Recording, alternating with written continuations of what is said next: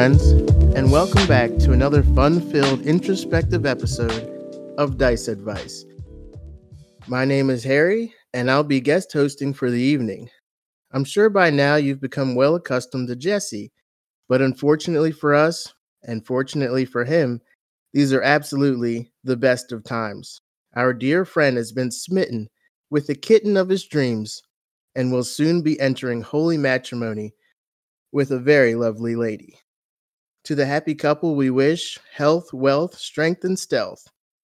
Good luck and God bless on this new adventure together. And now, let's jump back in. Thank you for joining us once again for another episode of Dice Advice.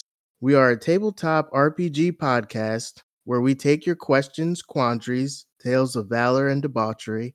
After we digest these questions, we bring them back to you, our dear sweet listeners. For the evening, I'm your host, Harry, and around the room we have I'm John. I'm Saul. our returning guest Leo. and a very special first-time guest, Laura. spouse of Saul. Thank you all for being here. Let's roll some dice. That was beautiful, man. That was really good. Yeah, I think it went well. Man. Oh, Dude, that was really good, man. That was solid. We might have to replace Jesse. You know, I wanted. no, I can't. I can only do this once. Oh my god. All right, boys and girls. Question number 1. Hey, fellas.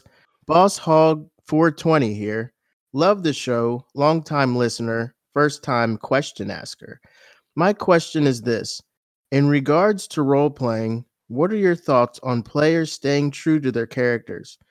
Often there are moments in a game when what the character would do and what the player wants to do are in conflict. What advice do you have for players to help resolve these conflicts, especially when these characters are deliberately, air quotes, off-brand, so to speak? I think that's a really good question. I very well proposed, and it's something that actually I was playing in Leo's campaign just recently, and I played a fictional character that is from a very popular television show who is very different from my real life self. And playing that character, trying to stay true to that character, was extremely difficult because I wanted to do stuff that would be way smarter than that character's capacity to do things. Yeah, I could tell that you were. I really appreciated that too while you were doing it, and don't think that I didn't. And from the other side of the table, being the dungeon master, I really respected that, watching that, because I knew, I'm like, oh, he doesn't want to do that. Saul knows better, but Jerry doesn't, and he's going to go ahead and do it. I know it, and that's something that I was being the dungeon master and watching your players take actions that that they personally wouldn't take. That to me is the most exciting part about role playing, is stepping out of your own skin and stepping into the skin of someone else, and then demanding from yourself that you stay in it. Yeah, this is a really cool question. Loving the handle, Boss Hog. It's great. But so this has always been very interesting to me. I love a challenge. So I played in a campaign once where I was playing a Furbolg, and it was really cool because Furbolg have this interesting history. Like, they don't have names, and this is all like, a social construct that other races have developed. They will go by a name if they're given one, but they don't think in terms of names for plants and animals and stuff like that. So they don't have their own names. And so I had this weird idea when I started. I wanted to be like very mysterious in the party because it was like a group I found on Discord, and I really wanted the character to like kind of slowly come out. So I came up with this idea of just not talking, right, and describing all of my actions as if the Furbolg didn't wasn't able to speak, or you know what I'm saying? It was really cool because secretly, of course, he knew several languages, but it was a challenge for me. And so just describing the actions that the character was doing was really fun, and trying to figure out ways to communicate to the other party members. And eventually they did decide to give me a name, and it was based on, something that I did. I was a druid transformed into a wolf or something, savagely attacking one of the enemies, and like describing in excruciating detail the way I was like the way the character was like ripping the guts out and all this stuff. So they call me Guts. But but yeah, no, Nice. I mean, it was just a really fun experience for me, and a challenge, to do something different that I hadn't done before with a character that, when you take away the ability to speak to other characters, you really have to dive into that role. And so, I mean, I guess that's kind of like a long drawn out diatribe, but um, the aspect of role playing, that aspect is probably one of the coolest parts of the game. And I think giving yourself that challenge, trying to act or do things that the character would do. I completely agree with that. And I think the word that comes to mind for me is conviction. And it's like any actor playing any role, this is a role playing game. And any actor in any movie, what really draws us to a high level actor is their commitment to the character. You like Billy Bob Thornton in Sling Blade. It's kind of like he probably could see a similarity or two between him and the character of, Green Tomatoes or whatever, but they were so different from each other, and it must have been a whole nother world.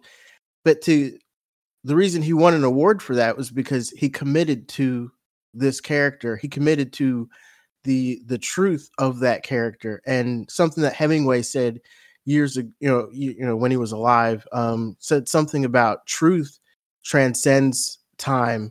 So when you say something true or you do something true, it'll go the distance and it'll ring true with everybody else. And I think being authentic to your character, it takes a certain amount of commitment and conviction to be in character. And the thing, we play these games to escape ourselves.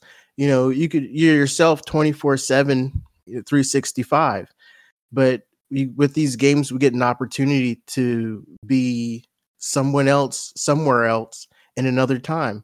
So it's like if you can get in that mind space and let that take you over, I don't think there should be any conflict. I mean, I understand the question, but I don't think it should be a conflict. I feel like it's almost a no brainer that you should let the character behave the way the character would behave. You've been yourself all day long, all week long. Let the character live in the game, and let the character be true to itself. That's my take on it. Much profound. I guess like my take on this is to be really true to a character is more to take yourself but enhance a certain element of you to an extreme. So like I have this cat where I take the sassy parts of myself but make myself even more of an asshole. And like I've done some really crazy things, like call people racist when they didn't recognize Tabaxi as a race. And then when we're just like hanging out in a bar, I like just drink from my drink as a cat and go. Good Foley work. Yeah, so that's my assholery at work. I think that's a good point, to take parts of yourself and accentuate them. And that kind of makes me think about something like I've played characters that I don't think I would like in real life, and it reminds me of something that I've learned in my older age, that when I meet someone new or discover something new about someone that I don't like, what I'm probably doing is mirroring something about myself that I don't like. So that's deep. It is a way. Role playing for me has always been a way to explore the aspects of my own personality that I wasn't necessarily thrilled with. Yeah, I think it's really cool. I mean, the idea that we're, I think, revolving around this idea of finding something that you can relate to in the character, at least. And I think, Harry, what you were saying earlier, actors, they that when they take on a role, I mean, obviously they're trying to live this for an audience and like make it authentic. I really like that idea, the idea of authenticity, but finding something that you can relate to, anything, even the smallest thing. On that point though, Doc, I think the submission also has this really good phrase, which is off color. Yeah. And so that being said, I've played with you guys for now, 2 years now. And oh yeah, even your most heinous acts of these characters you've been playing, I would not dare say is off color. So I think this goes back to our favorite motto, which is at your table. Yeah. But what are you comfortable with allowing at your table, and what do you consider off color? Am I playing a very dark warlock who loves playing with dead bodies and resurrecting the dead and kicking children and puppies? Not puppies. I know, not puppies. That's gotta be you're evil at that point. Yeah, and I would like to ask too, for the DM perspective, I think it'd be interesting to talk about, are you willing to punish your player for making a decision that their character would not? Is that a valid technique to use in gameplay? I think it is, and I think the rule books, at least in 3.5 when I remember playing it, there was the alignment penalties. If you weren't true to your alignment, you lost access to spells, you lost access to abilities until you either atoned or committed to a new alliance. That happened in Pathfinder. Yep. When we had that Pathfinder adventure where I was I a druid or what? You were a druid. We played with Jesse and them, yeah. I've used those mechanics as a dungeon master myself, alignment checks. And you might want to call them, I just heard someone use the word punishment. I would say it's nothing but a series of micro punishments. Yeah, or penalty. How else do we dissuade players from taking actions that we don't like? You can call it railroading, but let's say, what if it's a little bit more finesse than railroad, and you just call it gentle herding? Well, so me and Laura were just talking about this. She was referring to a campaign I ran about a year or so ago. It was correlated. It was about the same time I was running the Dragonlance campaign, and she jumped in as an NPC. And her character originally was like a chaotic good character, and then she talked about eating intelligent humanoids to survive. Yeah. Would you like to chime in on this one? It was like a debate we had about feeding the village, like whether or not to eat the centaurs. Well, it was a dead centaur. Well, that changes everything. Hey, man, if you die with your shoes on, you're fair game. So her chaotic good cleric was debating on feeding her town dead centaur. Well, it's the horse meat. Oh, just the horse mean. I'm sorry, Right. Just the horse half. I mean, this is crossing into some moral, ethical bounds. Because is the horse part of a centaur okay to eat as opposed to the man part? Exactly. Is it still considered cannibalism? No, no. No, not at all. As long as we stop at the spine where it connects, we're good. I would think that as long as you're not eating your own species and the meat doesn't make you sick, it's fair game. Now that's This is going dark. Dice Advice after night. Are we talking about food or not? Would you eat a bear? I'm sure you would. Right, but a bear is not technically a sentient, intelligent, capable yes, it is. Reason. Bears have friends. Sure. But I mean, it's not capable of reason. Would you eat a monkey? I would feel people bad. do. I'd start feeling bad about it. And I do know some people who aren't necessarily vegetarians. They just won't eat meat if they think that meat was capable of having a friend. But what bothers me about that way of thinking is that plants are sentient creatures of their own. Sure are. Well, what? How do you figure? Oh, they sure Well, are. so some plants, their roots are connected and they can share feelings and thoughts. So there's this swamp. In the swamp, it's been recorded where like uh so if a plant thinks it's under attack at this area of the swamp, it'll relay that message to the other plants on the other side. And like they share roots, like they can speak to each other. Yeah, but I mean, it's not like feelings and thoughts. It's like a chemical reaction that they're hardwired to do. So I mean, before we lose more audience members in this debate, oh my gosh, yeah, we're going way off the rails here. I'll tell you what, plants like the sun, they hate the dark. There's Yeah. certain Well, things you know. I mean, but see, you're putting it in abstract terms like and hate. And they don't. It's not that they hate the dark; they cannot thrive in the dark. They need the sun for survival. It's not a. You know what I'm saying? Have you ever had a I'm not sure. sunflower smile at you on a warm, Oh breezy my god! I summer wish day? I had. Well, you know what I hate? I hate not having Slappy's peanut butter. That's what I hate. I've always got some of that.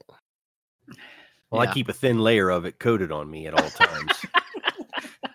Every time I go swimming, layer Have a hell of a time staying on the bus seat.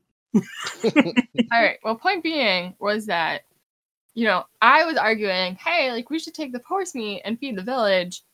And like they were so opposed to this, but it was so against my alignment that I because it was chaotic good, that I got the alignment penalty and like I had to go off in a field and like pray to my god to get my spells back. Right, but I mean, why would eating the horse meat of a centaur be against your alignment if you're doing it for survival? As the god, I made a decision. Yeah. I can But understand. that. I'm in conflict with this. I'm in total conflict because at what point does hurting dissuade free will? Well, I mean, you're right, because people can change, right? Even characters in this game, just because you're setting your character up with an alignment, and that's a guideline that you can kind of use to direct how you play. It doesn't mean you can't change and do something off-brand, which is Just kind of because you're good aligned doesn't mean you'll never do anything bad. But I want to go back to the point Saul said, episodes ago. It's like you come into this game as a quote unquote good character, and immediately you're killing left and right. That's a big part of this game, is that murder.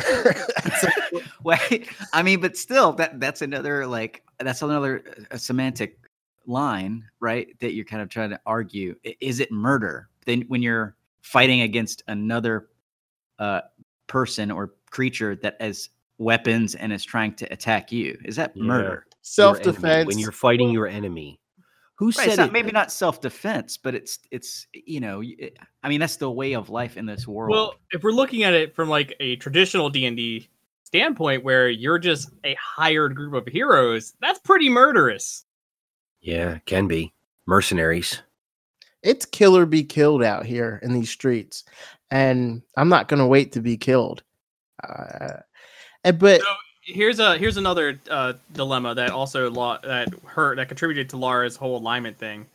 The group also found some troglodyte eggs when they were clearing some of the area, and so they had to make a decision of either destroying these eggs, which will one day hatch to troglodytes, but they're innocent in all reality. They're not even hatched yet, or try and take care of them and hatch them and raise troglodytes. I support her decision for steak and eggs. Depends on what time of day. I did not participate in egg smashing, to clarify.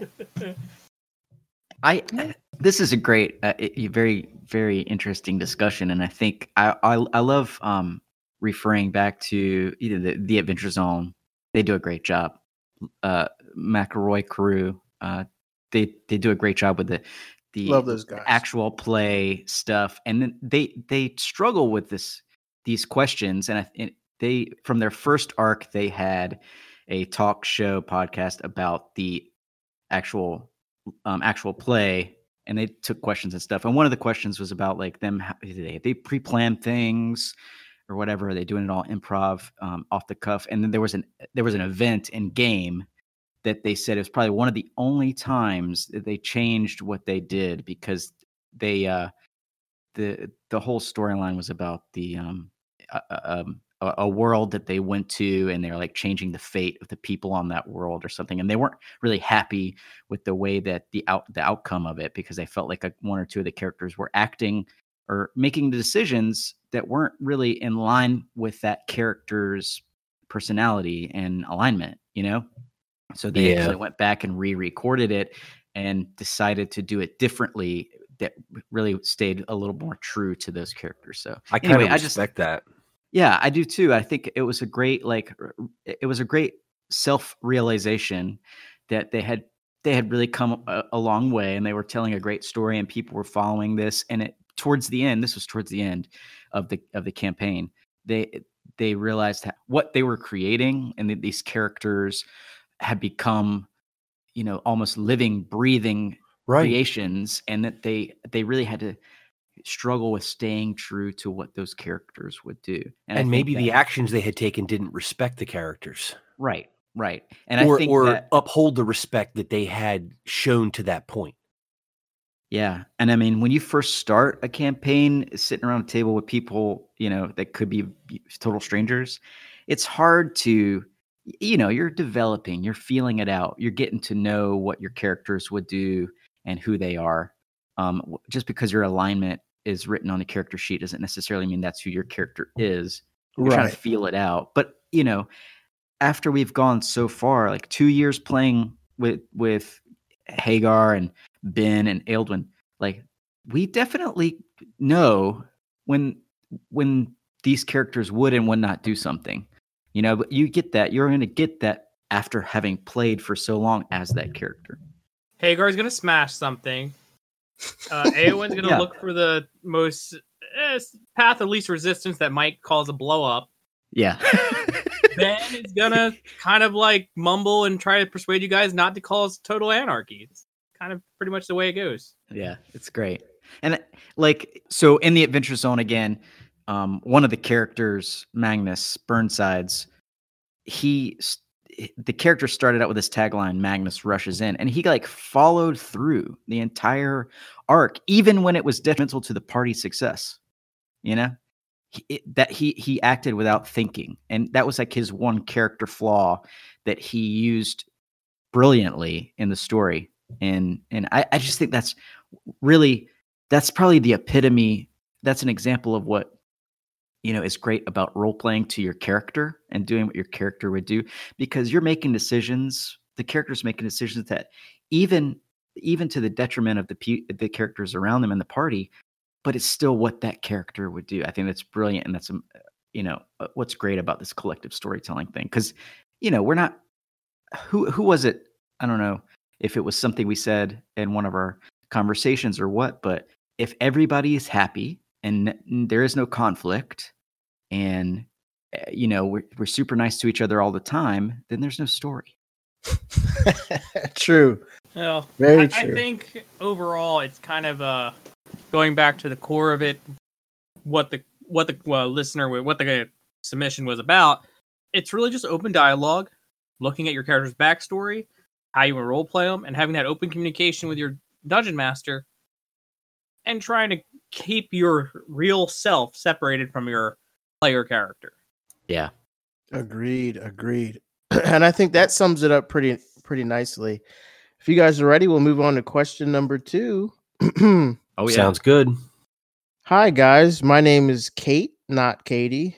My boyfriend recently dragged me into the world of D&D, and I was wondering, what fundamentals of the game do you deem most important or useful? And for a bonus round, how do you feel about female PCs in a primarily male community?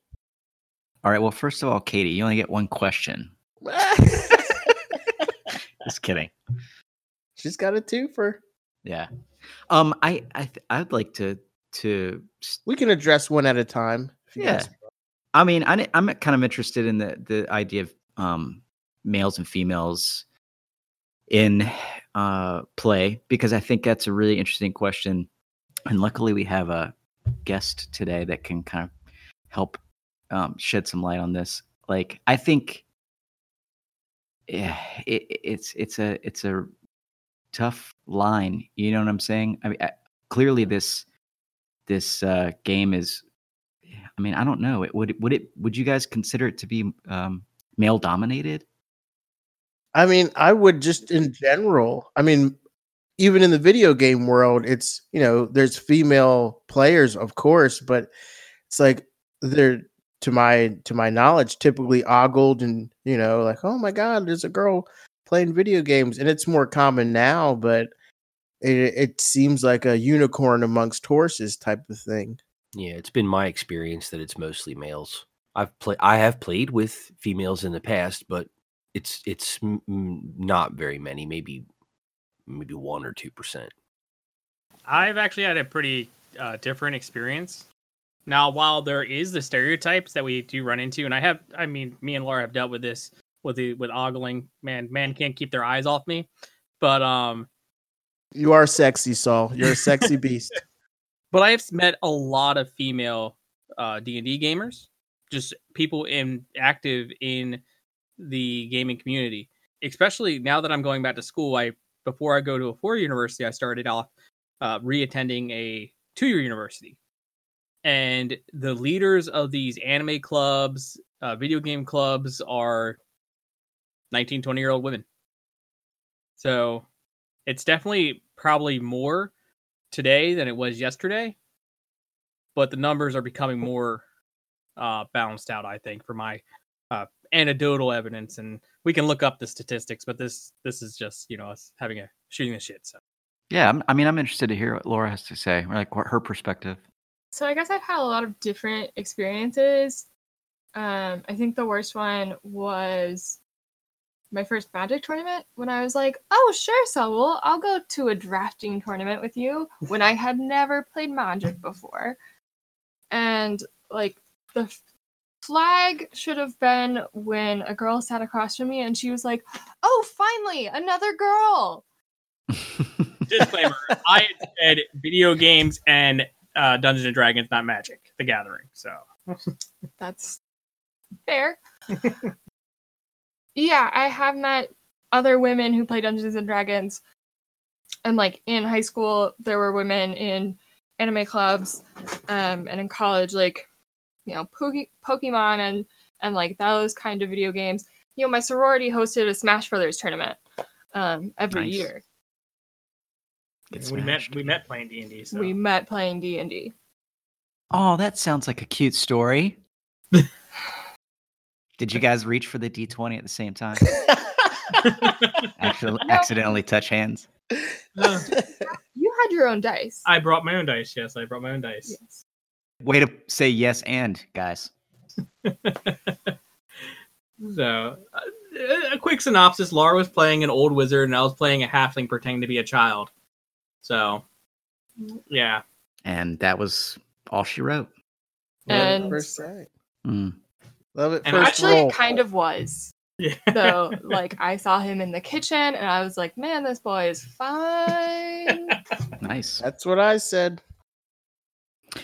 So of course, I'm a cis white male, so I don't really have I'm not the best person to Doc, you don't have opinions. Shut up. Yeah. But anyway, so my wife, she's a social worker, and she's worked in human resources, specifically equal opportunity programs before. And so, we've been able to share a lot of interesting discussions over the years about the representation of women, minorities in society in general. And so I think that, and it's something that we were talking about one of the previous episodes too, D&D is a great social playground, right? Leo, I think me and you were kind of like riffing on this before. And so I see a lot in the industry, like, listening to some actual play podcasts and stuff like that, while it's still pretty male dominated, I mean, you get those shows and those moments where they're trying to diversify the parties, using male and female characters. And I think it's great also that, Brad came into our Dragonlance campaign. Now he's playing a female character. I think that's really cool. And I'm interested to see how that plays out, because I think it's important to, role playing in general is a great opportunity to, what am I trying to say here? Step outside of yourself. Yeah, exactly. And and be inclusive and, right. Isn't that something? You can step outside of yourself. And at the same time, I think that just the simple act of doing that brings you closer to other people. Yeah, absolutely. It makes you realize that we're all connected. Totally agree on that. I think also we got to look, and I've ran in this encounter with a lot of people who were slightly more misogynistic, and they're like, it's not realistic to think that women are going to be warriors in a medieval fantasy game, or looking at like Call of Cthulhu. They're like, well, women wouldn't be Joan of Arc. women wouldn't be prominent in the 1940s or 1920s when you're trying to roll these campaigns. Amelia Earhart. Rosie the Riveter. Oh my God! Side note: there's this cute, like, I have a daughter, so there's like this cute kids book. It's like famous women from history, and it's like little 2-minute stories for bedtime. It's great. Me and my wife have that. Oh, you do? That's awesome. I think we do. Is Hillary Clinton in the middle of it? I think, and maybe Michelle Obama and stuff. Yeah. It's about maybe 1.5 inches thick, and it's got all these different women from history, and each one gets about 2 or 3 pages. Yeah, we were in the store the other night, and that I picked it up. I was like, "Look at this!" And then some random lady turns around. She's like, "Oh yeah, it's amazing. I'm a preschool teacher, and like I love it. It's so great." Anyway, I say that because I think it's important. I think I have a daughter, and I think, and me and my wife were just having this conversation last night. It's important to make her feel like she's empowered, especially in the time that we live in. And so relating that back to, being inclusive in these role-playing games, I mean, I think it's important to show the world and society that, there's a role for you no matter who you are. Right. Oh yeah. I have 3 daughters myself, and God bless you.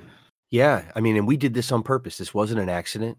We did Bing Bang Boom, and we didn't do 3 girls on purpose, but I did not have 3 children looking for a boy either. I don't want anybody to think that. I wanted 3 healthy babies, and I got what I wanted. Right. But one of the things that we stress, and it's always been something that was very important to me, is that I want to present this environment in which it's not even like I don't ever want them to even get the hint that they were made to feel this way. I just want them to always know that this is reality, that your gender, and I'm sorry for being crude, but whatever is between your legs shouldn't make or have any bearing whatsoever on the end result of your life and what you desire to become. I mean, if of course you were born a gender male and your heart's desire was to bear children, well, that's a very unfortunate twist of fate for you. But I mean, career-wise or life choices-wise, I think it's definitely a good idea to set little girls up with no limits that way, and showing them that the first, like, giving them examples of famous women throughout history are a good example of that. Computer programmers, mathematicians, scientists of all types, and what gets hidden by the patriarchy is the fact that really men have ridden on the backs of women in a lot of ways. Sociology note: sex is what's between your legs. Gender is in your head. Okay. Yep. Pardon me. Yep. Well, I wholeheartedly agree with that, and I have a niece, and she's very aggressive, and I like that about her, and I prefer that she's aggressive, and we have to tell her to slow down, versus she's too gentle, and we have to tell her to speak up or defend herself, because the world is shaped in the way that it is, and women had to fight for the right to vote and things like that. But that aside, and I just wanted to say that, but I do want to say that I am a little bit conflicted about the idea, and it's not for my own. Well, it is and it isn't. Well, actually, I have two concerns about play. I've never actually played with a female character before, and it worries me because I know how dudes are when a lady gets into the mix. Like it's like the dynamic changes a little bit to where it's like I don't know. It's like I don't know if men feel this need to like impress the lady in the group or what it might be. And then I worry for myself. That's my one point. And then I'd love to hear anyone else's take on that. And then also my other point is that me myself, I'm a vulgar person, but I was raised to be polite around the company of women and things like that. So I wouldn't say half of the things that I would typically say out of respect. And I would have to restrain myself from being as vulgar as I typically would like to be. And that kind of just being honest, Yeah. it worries me the idea of me not being able to let loose and let my hair down all I the hear way. you. I hear you tip tapping around the idea that you might be uncomfortable playing with a female in your party. Yeah. And I don't begrudge you that because I hear what you're saying. There are actions that you probably wouldn't take because you wouldn't want to offend that woman in real life. And I feel the same way. That's true. And thank you for for putting that into words for me. Well, I'm not trying to restate. I'm only trying to be a good listener and tell you how I understood what you said because I felt what you said in my own way as you were saying it. But I feel conflicted because Yeah. I'm all for equality and progression and unity and us coming together and getting a different point of view from something that like somebody would see things. You guys who have children see things from a different angle than us who do not. Those who Right. have wives see things different than those with girlfriends and so on and so forth. Like everybody sees the world from a different point of view, and I'm missing that. I'm You sorry, I know, totally disagree. Like playing with a girl at the table is not different from playing with guys at the table. Like we had awkward like sexual situations when a guy joined the party. Like not when I was at the table or when our friend Cece was at the table. Yeah. And like when I Well, play I think what Harry is saying is that the introduction of the female only triggers his own hang up. So then that's his personal problem. Yeah, of course. And what he's saying is that when she's there, I don't feel like I could really act the way I might when she wasn't. I mean, but That's is all. she your friend? Like, because you should feel comfortable acting that way around a friend. Yeah, there's the problem right there. If you really knew the person well, Harry, it might not even matter. yeah, well, but If it was a female friend who you'd known for a long time and you trusted and you knew she wasn't going to judge you and hold it against you, you would be free.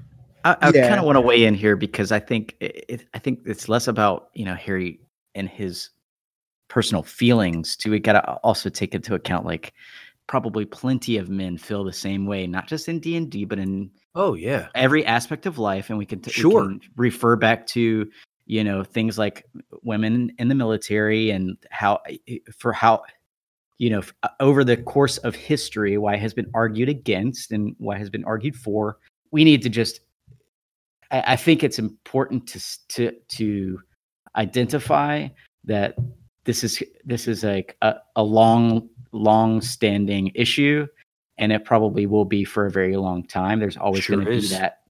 There's always going to be that idea of different genders and how they interact in social situations and Yep. and how that those microcosms of D&D or the military or the business world, whatever, it's a representation of the larger society. And I don't think we could solve any of those problems here. I think it's possible. I think it's completely possible for both genders to. Let's just put it in for instance this way. Well, If also, I- I'm saying, and also I feel like I'm sorry to cut you off there, but just to say okay. that we're really getting close to some sensitive stuff, because you're talking about gender in a what's the Very word? general sense. Maybe I'm No, not using the correct terms. you're saying male and female. Yeah. Well, And I mean, this there's is more what the than two question was. genders. I in get that, but the society. question broke it down to male and female as well. It Right. didn't talk about gender fluidity. And to go back to the question, what I'm trying to say is, if you have a group of one, whether it be male or female or whatever have you, A or B, and it's mainly one or mainly the other, and then you take the quote unquote odd person out, and you have a minority in that group, that minority is going to affect the majority, and it's just the way it is. And I think that's what this question boiled down to: is how do you feel about the way adding a minority figure to the group affects the dynamic? And I think the standard thing that I think people worry about the most with D&D, and that I've heard anecdotally, is, and that I think you guys have touched on, especially, Laura and Saul, that when a female comes in, there is, the typical problems that arise are more to do with the sexual stuff in the sexual nature, right? I mean, I've heard, I think Jesse's talked about before, like how the problems that they've had with men in their group when it comes to those kind of interactions between male, female in a group. Doc, I have two anecdotes, so two stories for that, actually. Okay. So I played, this is before I met Laura. I was doing a campaign about 4 years ago with some new characters. And we had one girl and 3 guys, and then myself. And we were all good friends. We worked together. The 2 guys were 2 brothers, and they and then we had the other guy who was also there. They had captured a female doppelganger, and they wanted to do very triggering things. And I had to stop the campaign because they were going too far. And I had to kind of counsel them and say, hey, look, you can't, I'm not comfortable with that. And, I remember the young lady later came talk to me and said, that she appreciated that because she was getting really triggered by that from her personal experiences.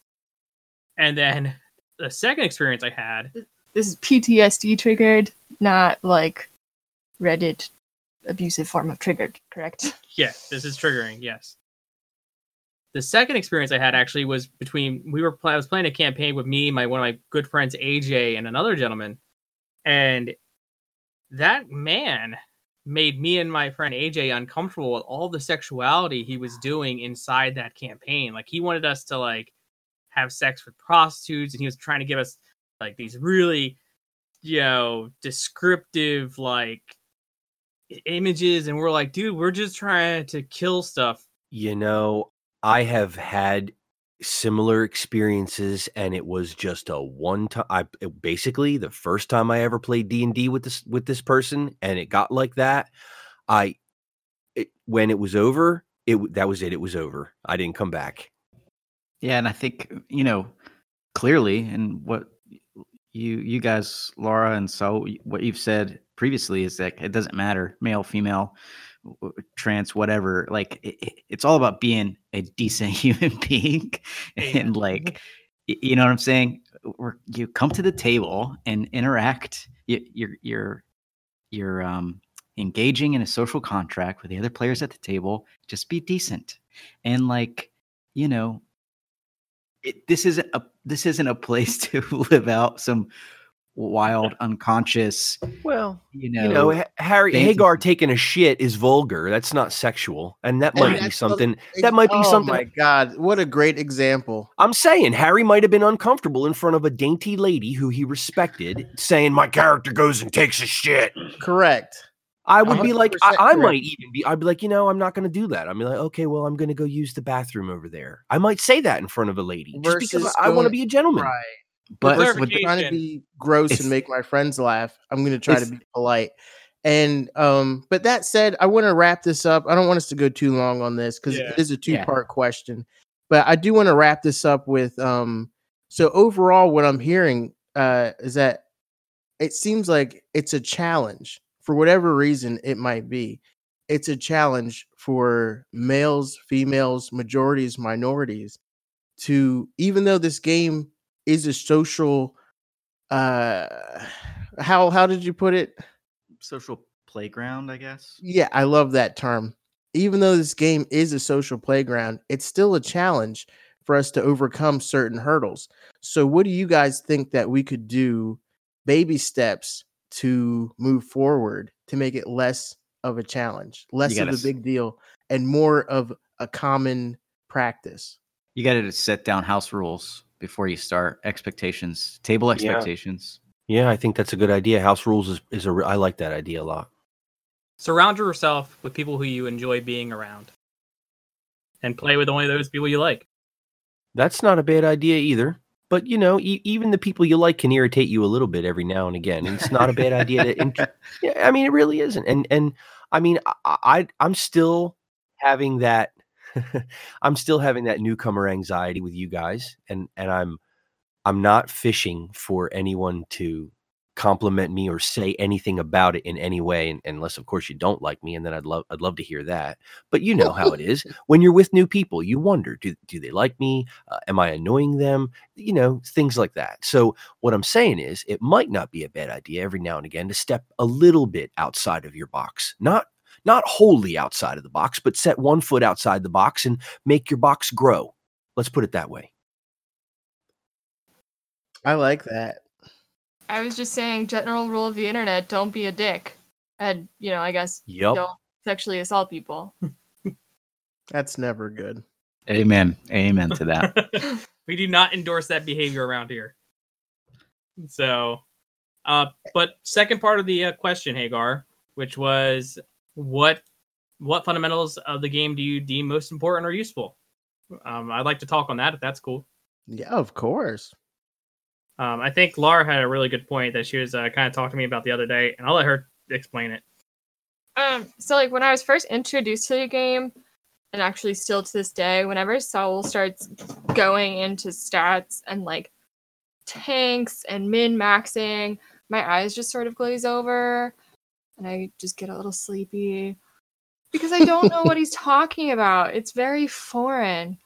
Really, I think the best and easiest way to get into D&D is Pathfinder, because you have those skill boxes, so oh, my character knows climbing, and they can talk to animals, and they can navigate dungeons, and those things down the list, and then also like make them a ranger or something that you do like regular attacks and not spells, because spells are very complicated and confusing and very hard to understand when you're first entering D&D.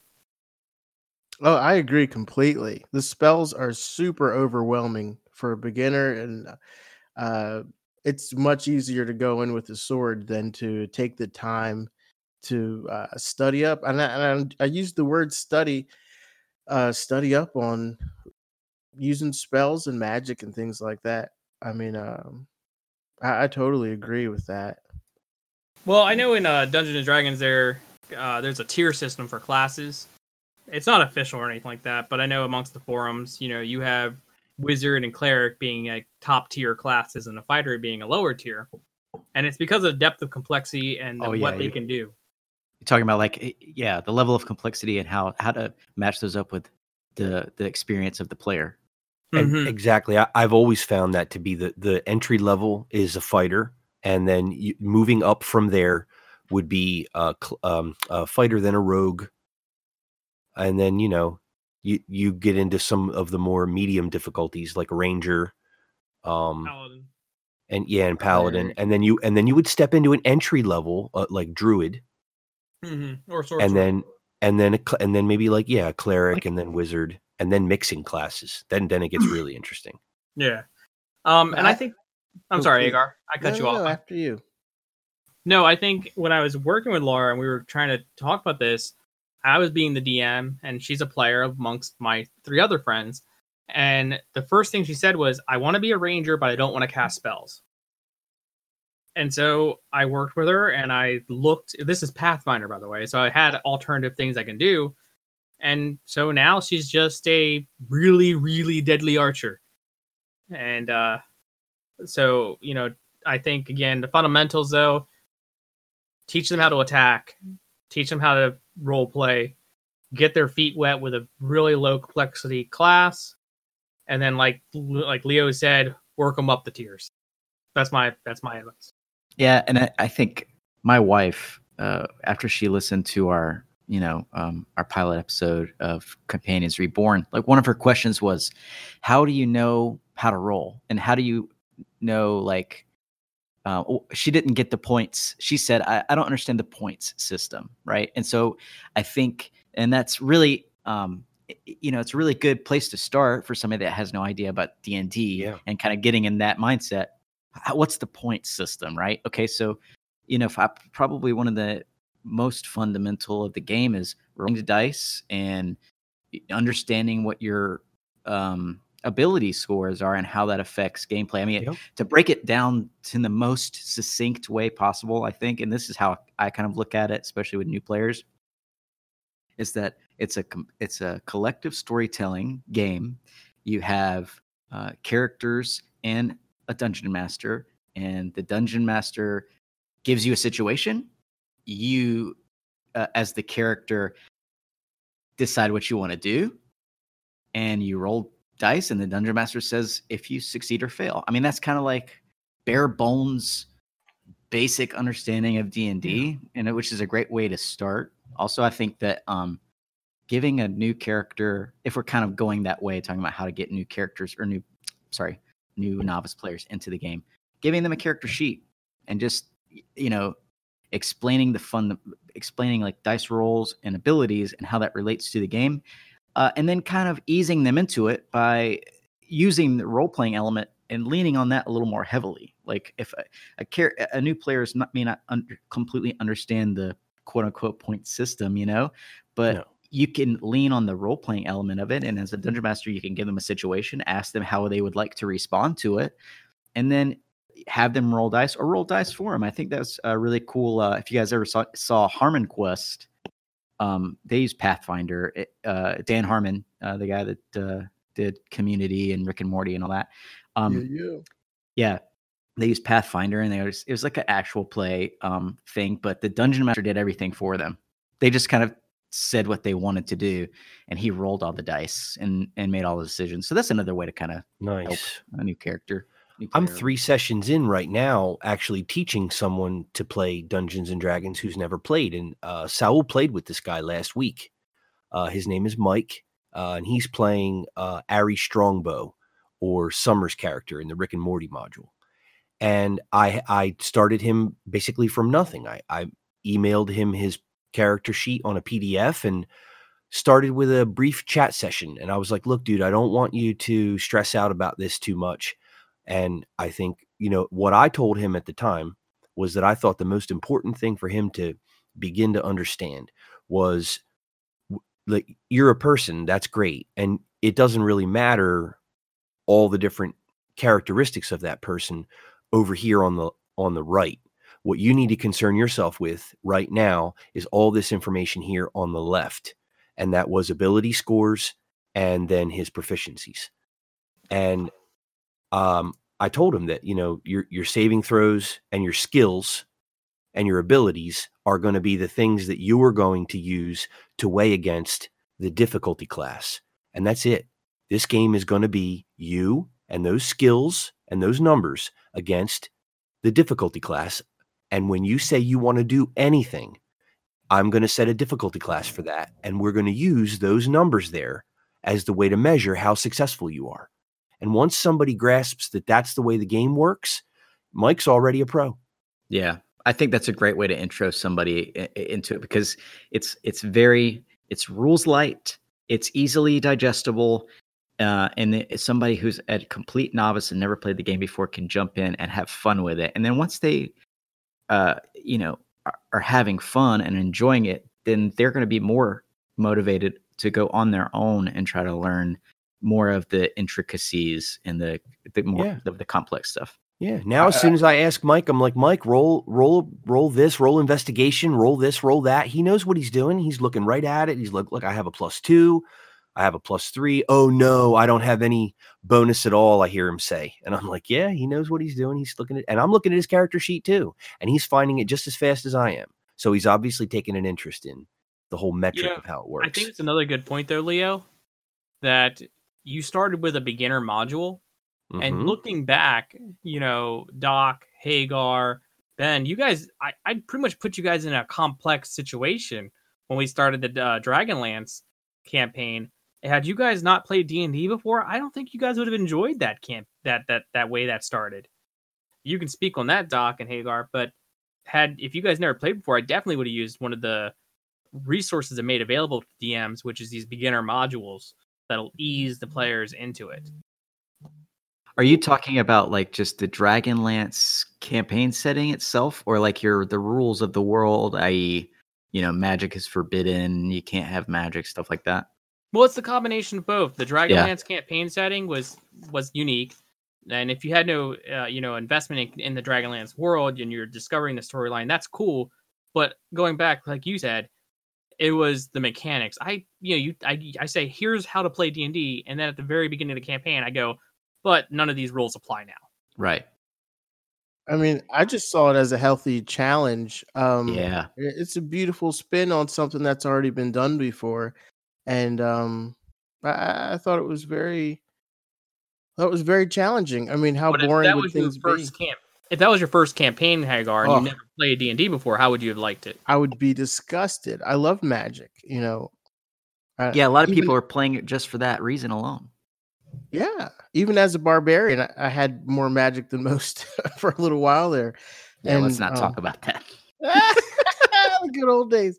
But it's I don't know. I think it's a beautiful, healthy challenge. But yeah, I could see it discouraging to someone who's really excited about casting magic for the first time, whether you're a wizard or not. A lot of people have the idea Dungeons and Dragons in their head is more of the Forgotten Realms idea. And Dragonlance, I got to be honest, I don't have a lot of experience with Dragonlance. And so when I realized that the campaign you guys were in, there were no wizards, I was like, what? No wizards? What? Excuse me? There are wizards. It's just they're very, untrusted. Few and far between. Yeah. And 0 priests. And so the thing about Forgotten Realms, I think no clerics. Something to understand about Forgotten Realms is that the Forgotten Realms are so ubiquitous. They're everywhere. I mean, like, D&D 3.5, I think, is what like a lot of the modern day video games are based on. A lot of the modern game RPGs, and everybody, what was it? Baldur's Gate and stuff like that, Skyrim, all that came out of Forgotten Realms. So it's so ubiquitous, and I think that means that people are really familiar with that. Even if you never played Dungeons and Dragons before, you probably have heard it in passing. And that's how they come in with that preconceived idea. Yeah, but I agree with Harry though. For us having had experience with the game before coming into the Dragonlance world, I like dived into the world, the world itself, and all of the rule books and the setting books, just in creating my character and learning about what kind of backstory he might have, and just trying to get like immersed in the world of Krynn. It was just so fun to me. But of course, again, that would have been very discouraging for somebody having never played before. Yeah, a brand new person would be discouraged by that. That's overwhelming. It might be more than they even want to. That's a big sandwich to hand somebody at their first Definitely. Hey, we're kind of running a little long on time, so we should probably get into our last segment of the show. Per the usual, we have homebrew items. Do they suck or are they rad? Do they suck or are they rad? Yeah. Sword. Brought to you by. Okay, Sword of the Familiar Bond. A very rare sword imbued with the magical aura of many creatures.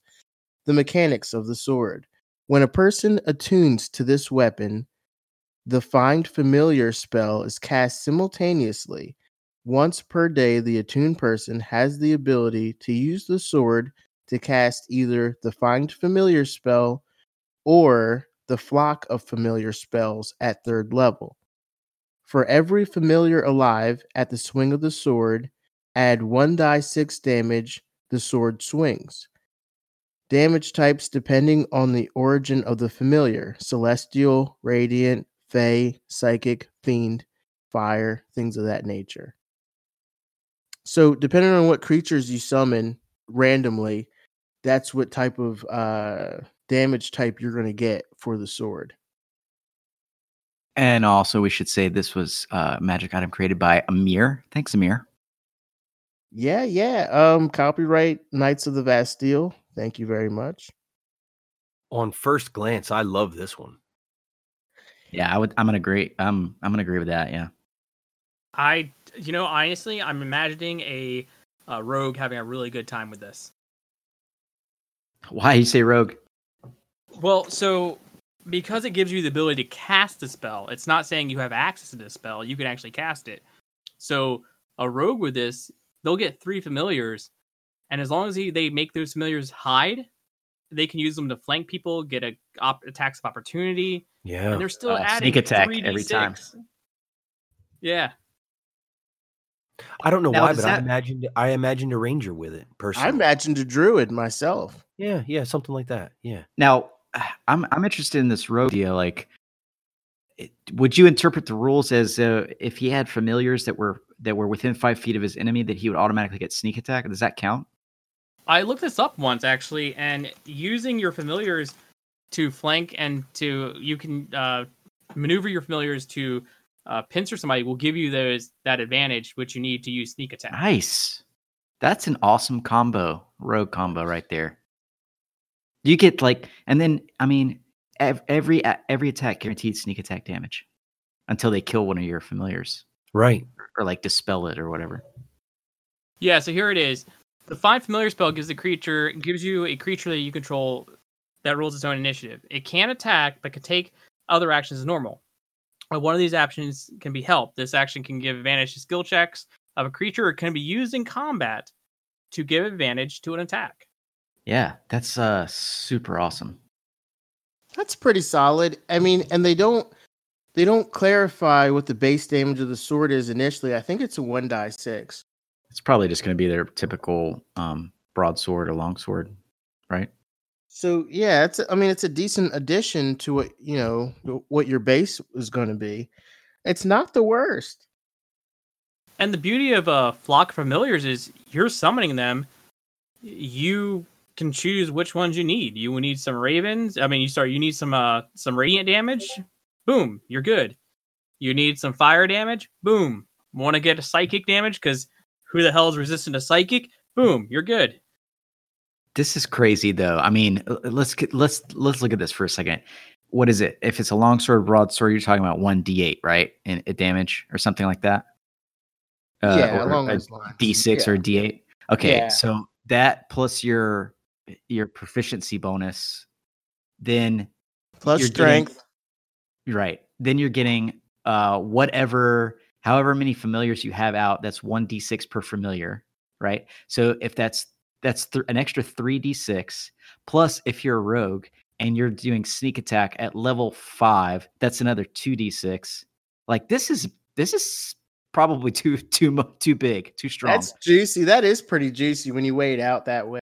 Yeah, It is pretty juicy. I mean, Yeah, that's when I thought through how damaging this weapon could be, I think it's you're very talking powerful. let's see, an average of let's just say a rogue at 5th level, that's 5d6 extra. So that's what, 4 per, that's 20, average of 20 extra damage, 25 damage total, an average Come on every attack. So I think this item really doesn't need any much more discussion, honestly. I think we came to our first unanimous decision. I mean, so. It's rad. I would like, it is Laura, rad. what do you think? I mean, I think it'd be great if it was a cat sword and then you got piercing damage. Even more piercing damage. Yeah. All All right. But I would I would like to say also, how would you nerf this, Saul? Oh, how would I nerf it? How would you give it a consequence or something to kind of like balance it out? Can't be used by rogues, but yeah, like that's good. I would, honestly, another thing you could do though, and this could just be to balance it out, is while the spells are active. See, that's difficult right there because familiar is a very long lasting spell. Oh, here we go. Should a familiar die, you will receive 3d6 worth of the damage that they represent. Yep. Wow, what a consequence! Yep. Every time you called attack. them. No, so for example, you have three Fae, or let's say you have 3 familiars out, right? And Hagar manages to kill one of them. You'll receive 3d6 psychic damage. Oh shit! Isn't that the way it works anyway when your familiar dies? No, not in 5th edition. Yeah, if it drops to 0 hit points, it just disappears. Okay, was it different? In 3rd edition, it was. You would receive damage. Yeah, I remember there being damage in AD&D 2nd edition, if I'm not mistaken. It's hot. I like no, that. This is I'd have to look it up. But anyway, we gave damage when your familiar died. Here, I have it right here. You gain the services of familiar, a spirit that takes the animal form of you choose: bat, cat, crab, frog, hawk, lizard, etc. Appearing in an unoccupied space within range. Familiar has the statics of the chosen form, though it is either a celestial, fiend, or fae, your choice, instead of a beast. Your familiar acts independently, but will always obey your commands. Yeah. When the familiar drops to 0 hit points, it disappears, leaving behind no physical form. And it reappears after you cast a spell again. I like your psychic damage then. That's definitely a way to balance it. It's perfect. So, and obviously, if you summon a fiend, you would receive fire, or celestial would be radiant. Yeah. But like maybe, and how much did you say? How much damage? 3d6 for the first one, 2d6 for the second one, and 1d6 for your last one. So because I was thinking maybe you could just take half of the damage that it would inflict. Because it's inflicting 1d6. You could maybe do 1d3. Wait, to the wielder. Like every time you use it? No, when they die. No, man. This is heavy damage, especially if you have the hands of a rogue. The rogue's doing average 25 damage, and all they have to do is keep their familiars alive. You got to make it. And then all you're gonna do is get 3 hit points when it dies. Okay. But check this out. If you have, I wouldn't even carry it at that familiars. If you're like a spellcaster already, okay, and you have Flock of Familiars, you can cast the spell a 3rd level spell slot or higher. You get an additional familiar, right? Yeah. So that's to add an extra d6 of damage. So if you're using think of the Arcane Trickster. Yeah, if you're an Arcane Trickster rogue, a few of your familiars, you would drop that weapon. Well, yeah, but I mean, I think. I still think it's really strong. It's really as strong. It is, yeah. But I think as soon as Saul, I mean, I hear you, and I like what you did, but you balanced it right out of my hands with that damage. It was great until I got hurt by, So yeah, the way this is written, I think is rad. But as soon as we take that and put that balance to it, it's not as. It is clearly written up as a very rare item, so it's not something that you just come across. I mean, it's something I would imagine you'd have to earn it. It's not something So you might not have it long. I lean towards Leo's half damage. I would like to see the 1d3 half of the damage that it could inflict, but I do see the balancing act. But if it's going to be beneficial, I wouldn't want it exactly to be well balanced. I'd want it to lean towards in my benefit. Yeah. What? Well, that was me being selfish coming up with that. Cutting Saul's damage in half. I'm like, come on, DM, can we just make it 1d3 instead? I hear you. That's exactly where that came from. So are we pretty unanimous with this decision? It's rad. Oh, it's rad. I'm going rad all night, boy. 100% rad. Can I have this right now? I'll take 2. I need to put this sword in Aelwyn's hands. No, it'll never be in Aelwyn's hands.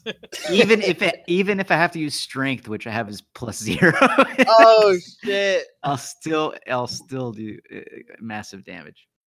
I'll hold it for you. All right, guys. In closing, let's wrap it up for the night. But before we go, I'd like to thank our regular sponsors of the show, Slappy's Peanut Butter. Are you tired of store-bought peanut butters, creamy and smooth, gently gliding across a slice of bread like a limber figure skater in the prime of their life, skating for the love of their withholding father, and you're too good for this, you should have been a doctor attitude having mother? Well, have you? In any case, try Slappy's. Made without judgment. Only too much oil, because it's cheaper that way, and business ain't cheap. Also brought to you by Jim and Nancy's Jar Emporium. Yes, we have jars. Now we have more. Bidding you adieu. Good night, you princes of Maine, you kings of New England, and to you, queens of the world. Peanut butter makes it better. Slather up. Once again, I'm Harry. And I'm John. I'm Saul. I'm Laura. And I'm Leo. Thank you for joining our table for another exciting episode of Dice Advice. Until next time, friends, au revoir.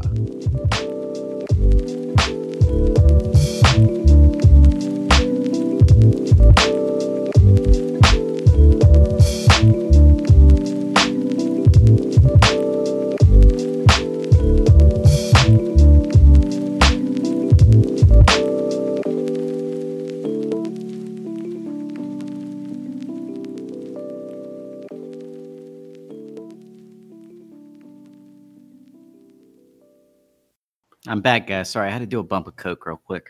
Hey, sounds good. You gotta do what you gotta do to keep up, man. Sounds good.